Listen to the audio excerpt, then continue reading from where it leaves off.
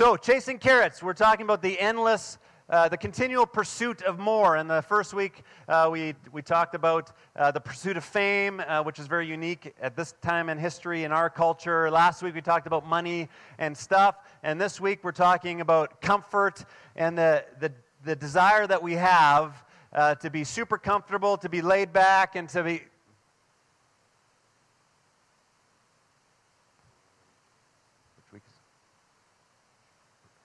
Perfections. Oh. Let's try again. This week, we're not talking about comfort. We're talking about the need to be perfect, to get everything right.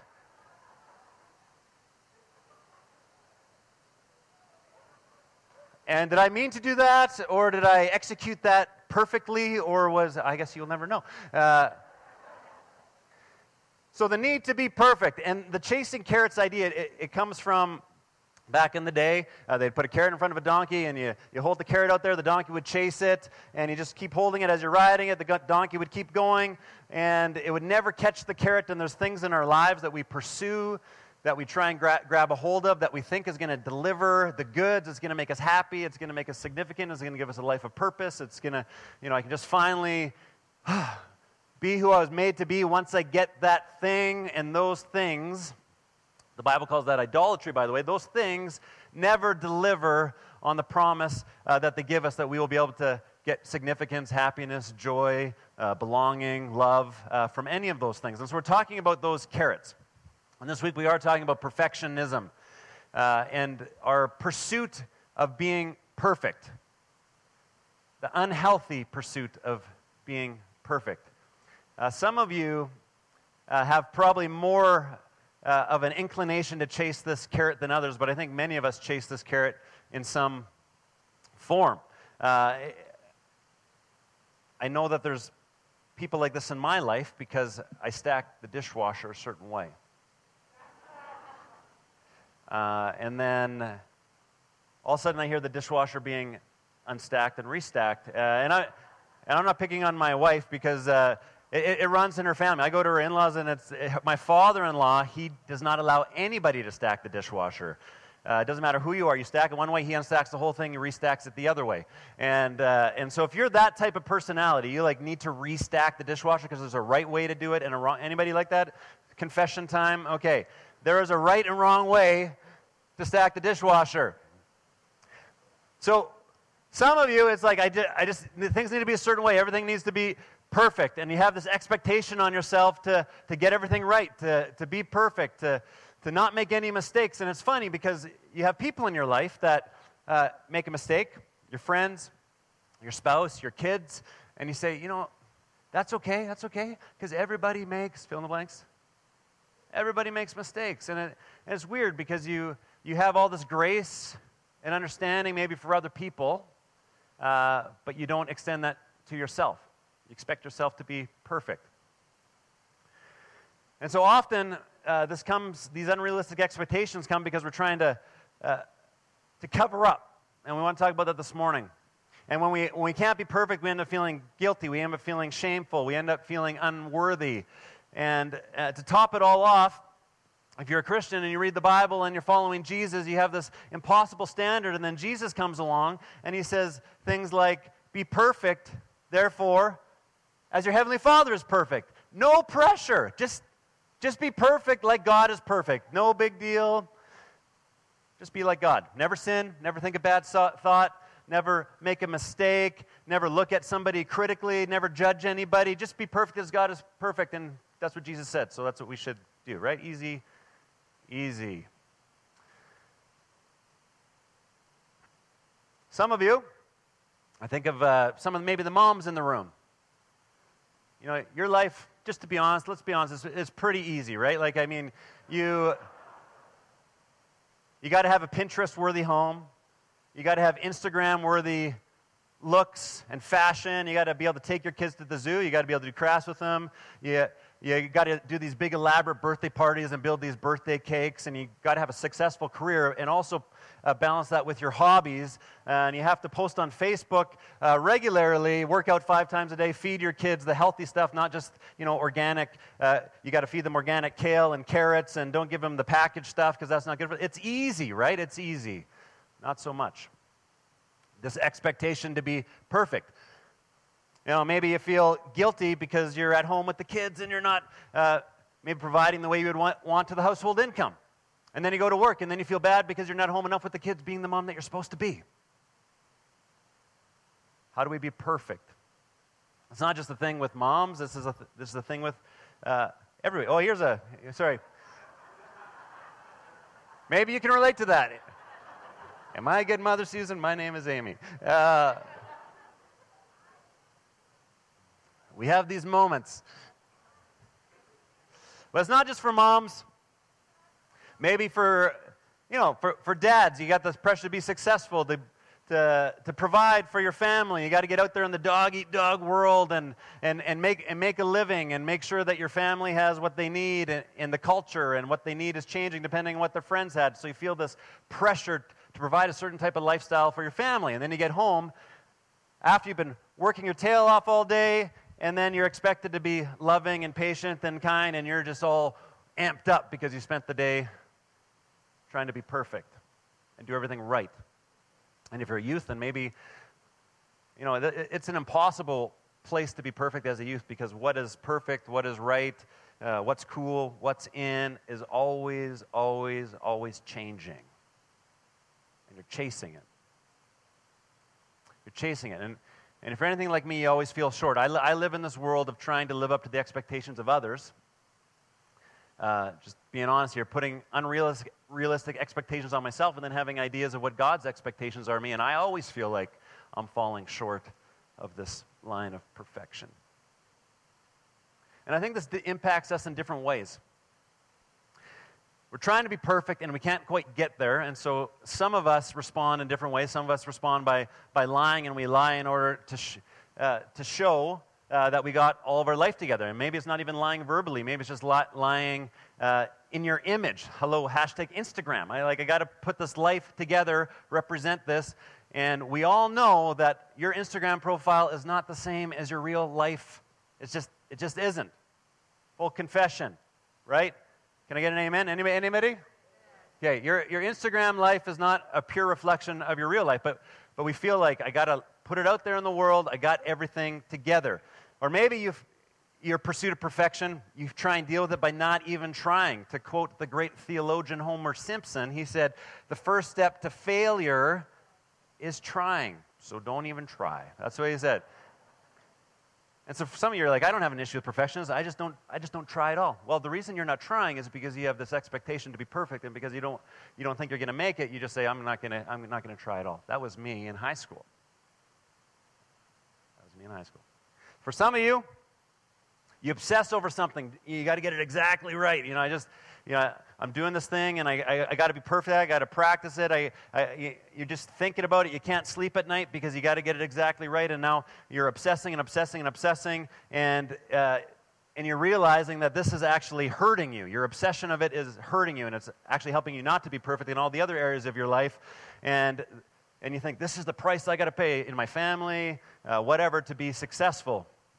You just obsess over it. And so I think many of us battle with this in all sorts of ways, depending on your personality, depending on your circumstances. But I think there's three types of perfectionists out there. Three types. Number one is the self-oriented perfectionist. Everybody say that. Self-oriented perfectionist. That was terrible.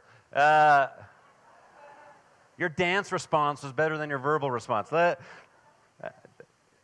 Okay, you were scared you were going to say it perfectly. Yeah. Say it again. Self-oriented perfectionist. So if you are this person, you hold unrealistically high expectations of yourself and battle with feelings of guilt, often obsessing, like I said, to the point of inefficiency. You're prone to procrastinate and struggle with deep feelings of inadequacy. You feel like you got to live up to your own standards, and if you can't live up to your own standards, then you end up feeling shamed. You end up feeling guilty. That's a self-oriented perfectionist. The whole idea of your perfection is around your own self-expectations. The second is externally oriented perfectionist. Everybody say that. Externally oriented perfectionist. So if you're this person, you believe others expect you to be perfect. To cope with pressure, you often use self-deprecating humor as a defense. You often feel very, very alone. You can feel depressed and desperate because no matter how hard you try, it will never be enough to live up to the expectations that other people have put onto you. The externally oriented perfectionist. And thirdly, I think there's others, say it with me, others-oriented perfectionist. This is when you impose your expectations onto somebody else. If this is you, you expect other people in your life to live up to impossible standards that you've put on them. And because of that, you actually have a challenge in empathy. You lack a little bit of empathy in you. And you often tend to tear down others or be abrasive or demeaning in your humor towards others because they can't quite meet the standard that you have put out for them. Some of you have had parents like that, where they just made you feel little and they made you feel small because you couldn't meet the standards they have. Maybe some of you are parents like that. We all maybe struggle with perfectionism in some way. And we often think of this type of thing as a psychological thing, but it's actually a very spiritual thing. Why? Because perfectionism is often covering our deepest insecurities, our deepest fears. It's covering it, to use a biblical or a theological word, it's covering our sinfulness. And if you go all the way back to the beginning of the Genesis story, in the beginning of your Bible, the story of Adam and Eve was living in perfect harmony, perfect with God, self, others. This is what we call shalom. They're living in shalom with all of creation, the way that God intended it. And then they disobeyed God and decided to do life on their own and eat from the one tree that God told them not to eat from. And when they disobeyed God, when they turned from this perfect way that God had set up the world and said, I'm going to do this my own way, they immediately in that moment felt insecure. They felt shame. And in fact, the story in Genesis says this, that at that moment their eyes were opened and they suddenly felt shame at their nakedness, so they sewed fig leaves together to cover themselves. They felt flawed. They suddenly became aware of their own vulnerability. They felt shame. They felt guilty. They felt this need to hide, and so they put fig leaves on to cover themselves, to create the appearance of perfection so that their imperfections wouldn't be seen. Now, a number of years ago, I was working at a Bible camp in southern Manitoba. I was the ski instructor. It was a pretty good gig. I got to drive the boat every day, all day long. Good gig. And so I did that for a few years. My first year when I started doing that, when I was 16 years old, I got the job of driving the boat, but I actually didn't know how to ski at that point. So you are the ski instructor, boat driver, and I was teaching kids how to ski, but I didn't myself know how to ski. So when I would get out in the water behind the boat, I'm like, I'm gonna deal with my imperfection by being different and being cool and silly, and I don't need people to know that I don't ski, and so I would body surf, right? So does anybody know what body surfing is? You basically just grab a rope behind the boat and you hang on for dear life, and you hang on long enough that your body planes above the water, and you start just flopping around. It's amazing. It's painful. There was a particular girl in this summer that I'm like, I need to impress this girl. She needs to know how cool and awesome I am. And there was one tuck time where the kids are all busy. It's a free hour for the counselors, and we're down to the boats, and I got someone else to drive the boat, and I don't know how to ski, right? So I'm like, gonna body surf. Check this out. It's pretty cool. And it was a pretty old boat, so it took about 30 seconds to actually get out of the water. So you're just hanging on, holding your breath, and you're just chugging all this water, trying not to drown. But eventually, if you're persistent enough, you will pop out of the water. And so I held on, like she's going to think I'm so awesome, so cool. I held on, planed out of the water, and I start flopping around and doing my moves, and and then my shorts fly off. And I'm like, I'm on my back. I'm on my back. And like, I mean, I gotta ride this thing out. I'm on my back. I'm hanging on. And then I'm like, man, she can see everything. And it doesn't occur to me to let go of the rope. I flip over to my stomach, so the first one hurt me emotionally, the second one hurt me physically, and finally, I let go. It finally clued in. I got to let go of the rope. But by that point, I was way far away from wherever my trunks had sunk, and so I'm sitting in the water, naked,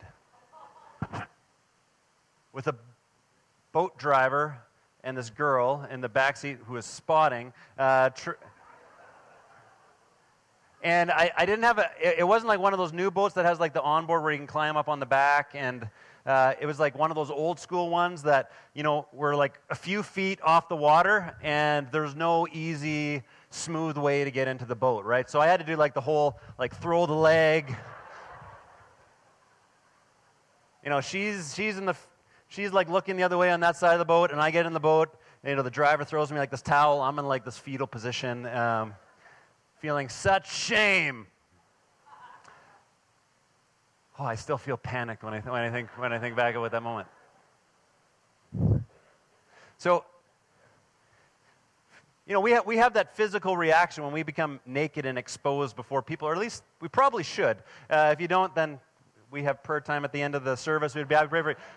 But it's this human reaction that if somebody were actually to see me for who I am, like without all the clothes on, without everything that I'm projecting, without the appearance that I would like people to see, and they can get behind that appearance and they can actually get down to me, vulnerable me, with nothing being projected, our human response is to go into the fetal position, to cover up, to hide. And I think, in many ways, our pursuit of perfection has the spiritual root that we see right here in the very beginning of the biblical story. When we try and be perfect in how this world expects to be perfect, how God expects us to be perfect, and we don't feel like we can live up to it, and we end up trying to find fig leaves or other things to actually cover ourselves, to hide ourselves, to protect ourselves, to make sure that people don't see us for who we really are. And so we have this perfect standard. God gave us the law. Jesus said, be perfect as your Heavenly Father is perfect. He gave us, the Old Testament has all these things that we should be doing and the ways that we should be living. And then Paul, the Apostle Paul, after Jesus came, died, was resurrected, we have the Apostle Paul, and he writes this letter to the Romans, and he says this: for no one can ever be made right with God by doing what the law commands. So no one includes me. Look to the person beside you, and no one includes them. They're imperfect, but you're imperfect. No one includes the teenager. No one includes the 80-year-old man or woman. No one includes the pastor. No one includes the religious person that does everything as much as they can do. No one includes all of us. On your own, you cannot be perfect enough. You can't be. The Bible's clear about this. You cannot perfectly live.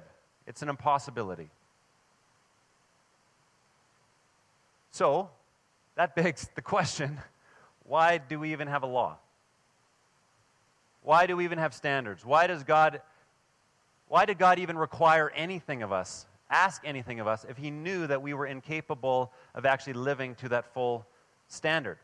Well, in Romans 3:20, if you read on, it says, for no one can be made right with God by doing what the law commands. The law simply shows us how sinful we are. The whole purpose of the law, the whole purpose of the commandments, the whole purpose of our Old Testament was actually to reveal to humanity, to you and I, how sinful we are.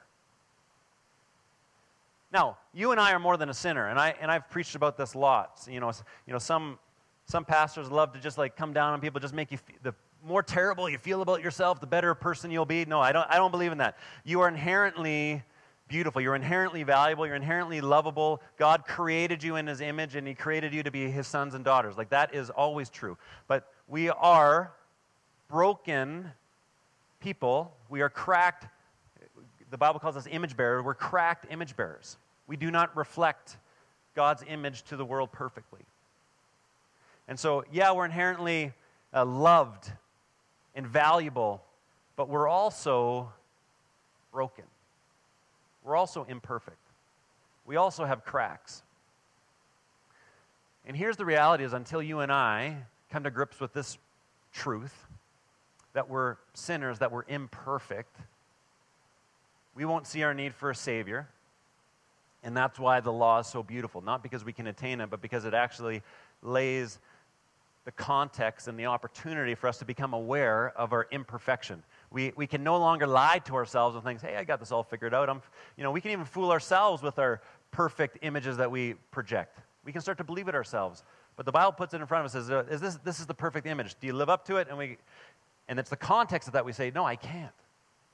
And that actually leaves the opportunity for the good news, for the grace that Jesus brings us. Maybe you don't think you're perfect. Let's take a look at the 10 Commandments. There's just 10 of them, right? So don't put anything ahead of God. Guilty. Anybody else? Oh, it's just me. Okay.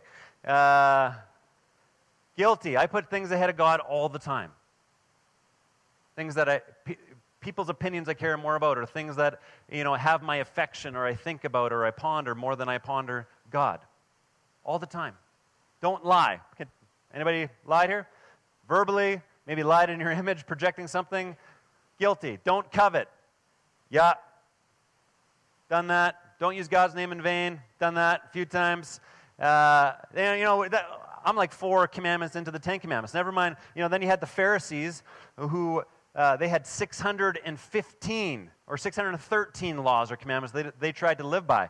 And then Jesus said, unless your righteousness surpasses that of the Pharisees, you won't enter the kingdom of heaven. I couldn't even get the 10 commandments right. So Jesus tells us to be perfect as your heavenly Father is perfect, tells us your righteousness has to surpass that of the Pharisees.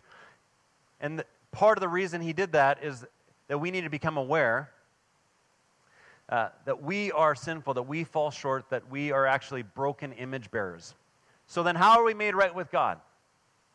Not by religious efforts, not by good works, not by trying to eliminate bad stuff in our lives, not by going to church. By what? Well, if you just keep reading Paul's letter in Romans, it says we are made right with God by placing our faith in Jesus Christ. And this is true, he says, for everyone who believes, no matter who you are. And in our mission statement at Sunwest, we say, Sunwest exists to guide all people, everyone, into a lifelong, authentic relationship with Jesus. Why? Because of this. Because of this. Because we believe the good news is for all people. We believe all people are valuable in God's eyes, but all people are also broken and imperfect. That Jesus, God with skin on, the perfect man, actually came, died, sinless, on the cross, for the crucified for the forgiveness of our sins, was resurrected to life on the 3rd day, and now invites us, because he is more powerful than sin, more powerful than death, to actually live in light of his perfection. And he gives that to us. We actually stand in right standing with God because of what Jesus has done, because Jesus invites us to actually take his life on us. Romans 3:22. So we're made right with God by placing our faith in Jesus Christ. This is for everyone. It doesn't matter how bad you are. It doesn't matter what your story is. I don't know all of you, and I don't know all of your stories, but I know Jesus, and I know that it doesn't matter where you've been, but it does matter where you're going. And he invites you, whatever your story is, to actually move towards him, to move your heart towards him, to put your faith into him. This is for everyone. So this is the difference between perfectionism and grace. Jesus doesn't actually require you to be perfect. He gives you grace. And sometimes you think it's Jesus plus church, Jesus plus going to a group, Jesus plus helping the old lady cross the street, Jesus plus, giving nice gifts to your pastor. And all those things are really great. It's not like there's nothing wrong with any of those things. But that's actually not the gospel. The gospel is Jesus plus nothing. Jesus plus nothing. My grace is sufficient for you. And so when we compare perfectionism and grace, we start to see that perfectionism is actually a spiritual issue, not a psychological one primarily. Perfectionism focuses on what I do, but grace focuses on what Jesus has already done. Perfectionism is all about me. It's all about my works. It's all about my effort. It's me, me, me. Grace is actually all about Jesus, what Jesus did, what Jesus has accomplished, what Jesus has done. It's all about Him. Perfectionism believes that if I obey, if I'm good enough, if I'm holy enough, if I'm worthy, then I can be worthy of love. Grace says, it's different than that. It starts with God's love. It starts with God's approval, and I live from there. So someone can live righteously. Someone could, do the right things, but I believe what the Bible is telling us is pay attention to your heart, because there's wrong motives and good motives for doing the right things. You can have wrong motives for being perfect. You can have good motives for being perfect. It's like if I were to buy my wife flowers, I can buy them because I'm supposed to, and it's Valentine's Day, or I could buy them because I love her and I want to buy them flowers. The action is the exact same, but it might come from two totally different places. Do you recognize the difference? One way of looking at this, and I'll just do this quickly, and I've taught on this before, but I noticed these themes in Scriptures quite a number of years ago, and it just kind of clicked for me. And if you look at the good news in the New Testament, you'll notice these same themes that kind of show up over and over again. And I would call this like the triangle of grace or relationship. And very simply, in 1 John chapter 4, it says, God showed how much He loved us by sending His one and only Son into this world so that we might have eternal life through Him. This is real love, not that we loved God, but that He loved us and sent His Son as a sacrifice to take away our sins. John is just saying this, that the initiative starts with God. That God loved us first. In the awkward junior high dance of life, where there was this chasm, the junior high dance, right? I can remember all the guys on one side, all the girls on the other, and you see that poor sucker that's like, I'm doing it. And he walks across the gym, asks the girl to dance, and she says no, and then he does the walk of shame all the way back. It was a fun game we played in junior high. What the Bible is saying is that God, in the person of Jesus, took the initiative. He actually came, knowing that He might be rejected. And the Bible says that those who He came to did reject Him. He took the initiative. He came to us. This is the beginning of the gospel. It's God's initiative, God's love for us. And then secondly, we love God. We respond to God in love. We love each other. This is what it says in 1 John 4:19. We love each other. We're able to love because He first loved us. Our capacity to love comes as a response to God's initiative to love us. And then Jesus says in John 14:21, those who accept my commandments and obey them are the ones who love me. Okay, do you see this? God takes the initiative. God loves us. We respond to God by loving Him and loving each other. First and second, the greatest commandment, love God, love each other. And out of that, we actually become obedient in the way that we're behaving. It's powerful. You might think this is simple, but here's what we often do. And I would call this the triangle of religion or perfectionism, is that we do everything the opposite. Man, if I could just figure out my life, if I could be perfect enough, if I could get over this addiction, if I could stop being so angry, if I could just become more loving, be a better parent, be a better whatever it is, if I could figure this out, then I would show God and I would show others how loving I am. And then, round in the corner from 2 to 1, I would be acceptable enough in God's eyes that He might love me back. And that might be the way that broken, imperfect people work, but that is not the way that our perfect, holy Heavenly Father works. We can't earn God's love. His love is already there. So we need to recognize this propensity as human beings to try and be obedient, to try and behave, to try and try and be good enough so that we can prove that we're loving enough, that we get it right enough, that God might love us. It's anti-gospel. It's anti-Jesus. Jesus takes the initiative. Jesus comes full of love, full of grace, full of truth. And he invites us to respond to that. He actually makes himself vulnerable in relationship because he could be rejected. But he can also be accepted. And when we step into a loving relationship with God, now our life actually is transformed as we live that out in relationship with him. So the pressure's off. The pressure to be perfect is off. We don't have to be. And because the pressure's off, there's two things that I want to highlight. Because the pressure's off, I invite you to choose people over perfection. Choose people over perfection. We get to choose intimacy. We get to choose relationship. We get to choose depth of connection instead of performance or perfection. Choose people over perfection. Some of you know exactly what I'm talking about because you haven't invited people into your home in years because your home isn't perfect enough. If I could just get my home perfect enough, I could invite people into the space. But you never feel like it's quite perfect enough.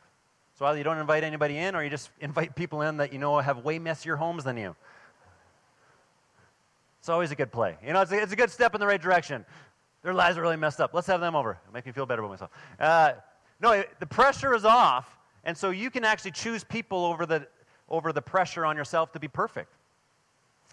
There's a powerful story in Luke chapter 10. We got two sisters hosting a dinner party with Jesus at it. Can you imagine? Jesus is coming over to your house. You gotta have your stuff together if Jesus is coming over to your house, right? So you got Mary and you got Martha. You got two sisters.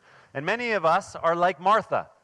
Martha was freaking out. Everything had to be perfect. She's busy getting the house all clean, getting all the throw pillows in the right places, and getting the food on the stove, making sure everything's cooked. And then you have Mary. Man, Mary is so frustrating. I don't know if you got Marys in your life, but can you just imagine? Jesus comes over, and you're busy trying to create this perfect place for Jesus, the Messiah, the Savior. He's hanging out in your house, and Mary could care less. She could care less. She didn't contribute any money to the meal. She didn't help in the kitchen. She stacked the dishwasher wrong. She didn't do anything right. She didn't do anything right. And so Martha says to Jesus, Jesus, Mary isn't doing anything. It's so frustrating.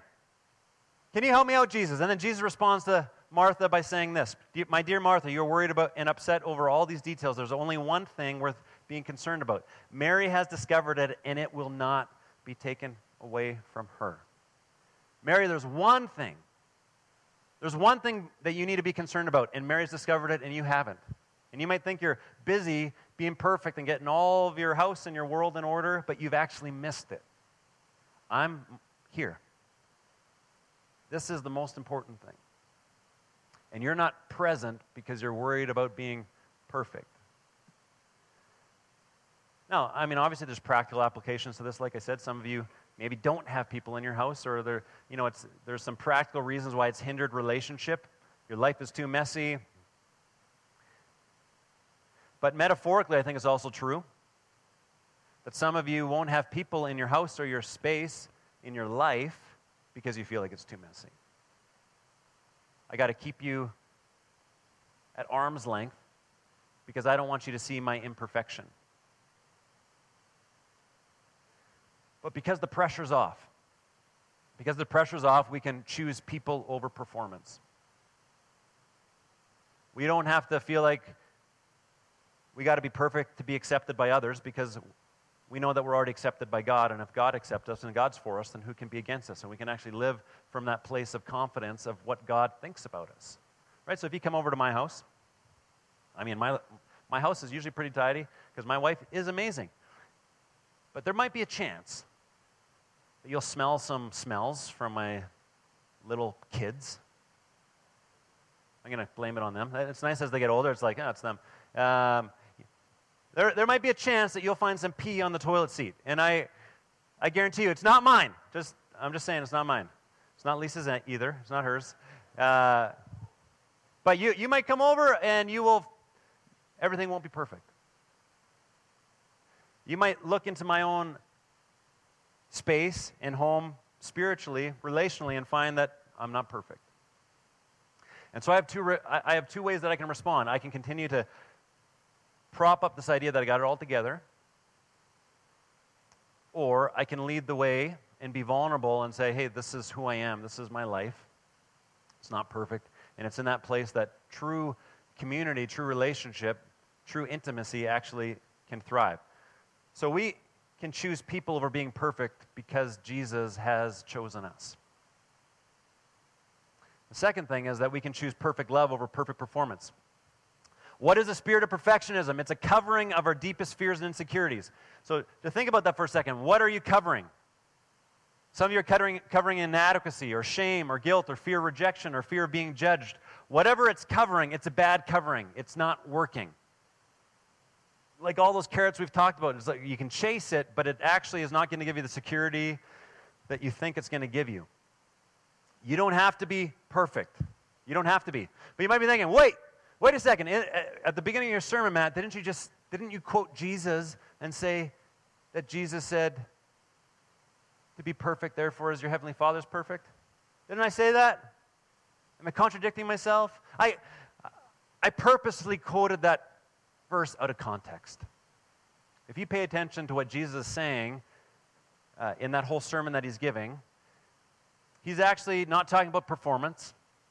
He's not talking about getting all your stuff together. He's not talking about behavior. Listen to this. He's talking about love. He says, you've heard it said, love your enemy, or love your neighbor, hurt your enemy, but I tell you to love your enemies and pray for those who persecute you. That's what he's saying right before he says this. And he says, if you love those who love you, what reward will you get? Aren't you just like the tax collector? What Jesus is saying when he says, be perfect as your heavenly Father is perfect, the word perfect there in the Greek means to be mature, to be whole. To actually be perfected in love. To love people well. In other words, when you think of like an 8-year-old might not have a fully mature body, but maybe a 24-year-old would. There's a growth and an invitation to become more mature in how we love other people and how we love God. Jesus saying, be more whole and complete in the way that you love God and others. Love, love, love, love. Be perfected in how you love. That is the emphasis. If we twist that and think, be perfect in how I behave, we can actually try and behave in the right ways, but we become very unloving people. If we focus on loving God and loving others, like we saw in that triangle, then the way that we live actually starts to align with how God invites us to live. So, out of those three perfectionists I mentioned earlier, you have the self-oriented, the externally oriented, the others-oriented. And so, full confession mode right now, I'm the second one. If I had to pick one of those two, I'm the second one. I'm externally oriented. I care about what other people think. And this takes time to work through, and whatever orientation you might have is going to take time to work through. But one of my greatest fears is being inadequate and never being enough. Never giving enough. Never living up to what I think other people are expecting of me. And if you were to chat with me and Lisa, Lisa would tell you, the amount of conversations we've even had in recent years where I say, I just feel like I'm failing as a pastor, failing as a dad, failing as a husband, failing, and the list goes on, and it's like this constant feeling of inadequacy and never being enough. Because I have this expectation of what God wants from me, what others want from me, and so it's just this perpetual feeling of letting everybody down. So that's me. But then I can think, I just got to push through. I just got to work harder. If I could just be perfect in other people's eyes, be perfect in God's eyes, and I know. I'm getting really tired, and I'm working myself to the bone, and I'm doing it imperfectly. But if I could just keep working harder and convince people that this is then I'll this is the price of success. This is the price of finally getting that carrot. It doesn't work. As I mature in Christ, as I mature in love, as I grow in my understanding of the gospel and what that actually means for who I am, the pressure comes off. I don't have to actually impress God because I actually know and believe what he already thinks of me. And then as I live that out, I can actually be free from what you think of me and what others think of me. Because it's not my calling to convince you that I'm good. My calling is to convince you that God is good. It's not your calling to show people how perfect your life is. It's your calling to show people how perfect God is. And here we start to touch on something so beautiful in Scripture that, Paul talks about this a lot, that it's in your weakness that you are strong. That it's in your brokenness that actually creates an awareness for your need for a Savior. And it's also in your brokenness that people best see the grace and love of God at work in your own life. It's not about me and it's not about you, it's about Jesus. And when we struggle with being perfect, we've actually bought into the lie that it's about me.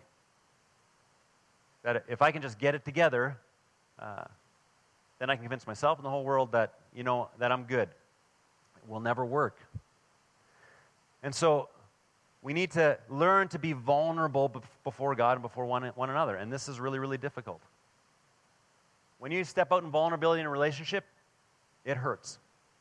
I can remember being 16 years old, that same summer, I was trying to impress that girl naked behind the boat. I was also building a good friendship with somebody that would be one of my groomsmen at my wedding. And at that point in my life, I was knee-deep in a struggle with pornography, which I've talked about quite a few times. But this was the very first time I thought, camp environment, got this best friend that I'm developing, and I've never talked to anybody about this in my life, but, I think God's calling me to be vulnerable, and I'm going to go there, and I just need to talk to him about it. And I remember we're staying up late one night in the cabin, it was just me and him, and I just said, hey, bud, I got to talk to you about something. I said, I got this thing in my life, and I don't know what to do with it, and I'm struggling. And he's like, really? I've never heard of anyone struggle with that. Like, I've never struggled with that. And that was the conversation. And so you just put your heart out there. It's like, and so what did that tell me? That said, well, I'm going to just put that all back in. Keep projecting that I got my stuff together. And that went on for another 3 years or so until I chose to be vulnerable enough again. And I think that we could use a lot of work in learning how to be vulnerable with one another. Especially, we live in this Western Calgarian culture where everybody has to be perfect. Everybody's got to have their stuff together. And it's a scary thing to be vulnerable with one another. It's a scary thing to be vulnerable with one another. And if we go back to the Adam and Eve story, and they decided to go do their own way, ignore God. They felt shame. They felt vulnerable. They decided to try and cover up for themselves, which I think is a beautiful metaphor for what we all do. And if you read that story all the way through, Adam and Eve, they covered themselves up with these fig leaves, and then Jesus, and I'm going to say Jesus because it's God in physical form, which is Jesus, comes into the scene. And it says this, and the Lord God made clothing from animal skins for Adam and his wife. And this, in a nutshell, is the story of Scripture. That we turn from God, that we feel shame, we feel guilt, that we feel this need to project a certain image, and God shows up and says, you don't need to do that, and He chooses to clothe us. He chooses to clothe us. And then if you pay attention to that theme, even as you read through the New Testament, in Galatians 3, it says this, for all you who are baptized into Christ have clothed yourselves with Christ. In Romans 13:14, it says, clothe yourself with the presence of the Lord Jesus Christ. Your pursuit of perfection may be the one thing that is stopping you from experiencing what you long for most, and that's intimacy with God and intimacy with others.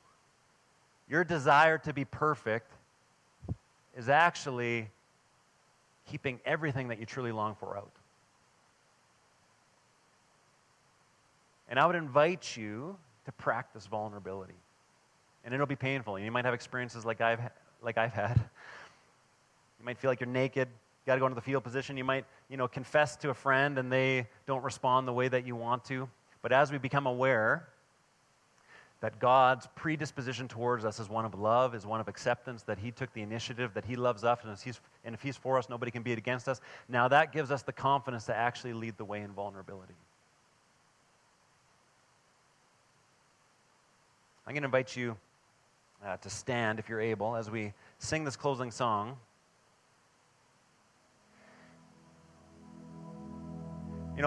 Paul said about weakness, he said, he was talking to God, and God said to him, "My grace is all you need. My power works best in weakness. So now I am glad to boast in my weakness so that the power of Christ can work through me." I boast in my weakness. And the word we could use for weakness there is actually vulnerability. It's the opposite of power. I boast in my lack of power. I boast in how I'm exposed. I boast, when I'm in a position where others can hurt me. I boast in that. Why do I boast in that? Because it's only when I become powerless that the power of God actually is activated in my life. And Jesus, the same concept we see in Philippians 2, he's not beyond this. It says that Jesus actually left this place of power and He laid it aside and He became vulnerable and took on the nature of a slave and died a criminal's death on the cross. And it's through His vulnerability that He was raised up, and He's the name above every other name, and every knee shall bow and every tongue confess that Jesus Christ is Lord. That's what it says in Philippians 2. His power and His position came because He became vulnerable. And now He invites us to that same journey of descent to say, you know what, I'm going to stop projecting. I'm going to stop trying to cling on to power and having all my stuff together. And you maybe came here this morning just keeping your stuff together. If I can just keep it together, if I can just keep it together. And God's saying, just blow it up. Like, just blow it up. Like, who are you trying to impress? God knows exactly what's going on in your life. And He says, become vulnerable. Become broken. Take a chance. And as we open ourselves up, we receive the healing and power that only God through His Spirit can bring. And so I would invite you, even as we worship during this next song, to ask God to give you the courage to be vulnerable, which means the courage to throw perfectionism aside and recognize that Jesus is perfect and He already loves you, and so you don't have to keep working so hard at being perfect. So, Father, we thank You for each person in this room. We thank You that You love them, that You are crazy about them, that You took the initiative to come to them, that You became vulnerable. And Lord, we have the opportunity to receive You, to put our faith in You. We have the opportunity to throw off our coverings and become vulnerable for You and have You clothe us with Your Spirit. Lord, like Adam and Eve, we recognize that we've been clothing ourselves, and we want to be clothed with Your goodness, with Your love, with Your grace. We want Your Spirit to fill us. And so we invite You, Holy Spirit, in Your presence to come and to clothe us with Your righteousness, not because of what we've done, but because of what You've done. In the name of Jesus. Amen.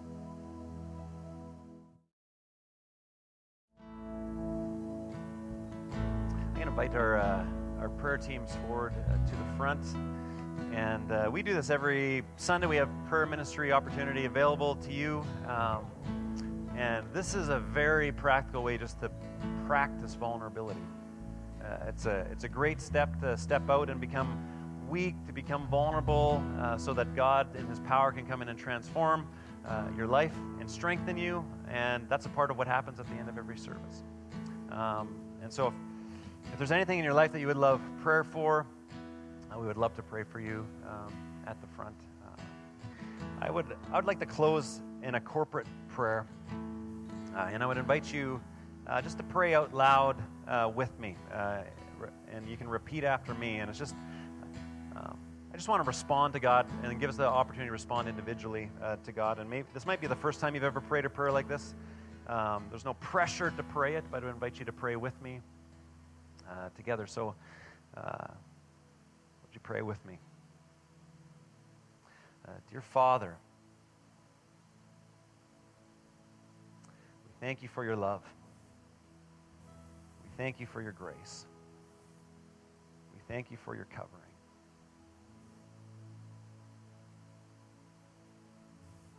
I recognize my imperfection. I recognize my sinfulness. I know that I'm prone to wander. But I turn my heart towards you. I receive your grace. I receive your forgiveness. And I invite your Holy Spirit to clothe me. May I live with the courage that you've called me to live because of who you are, what you've done for me, and what you've called me to. In Jesus' name, amen.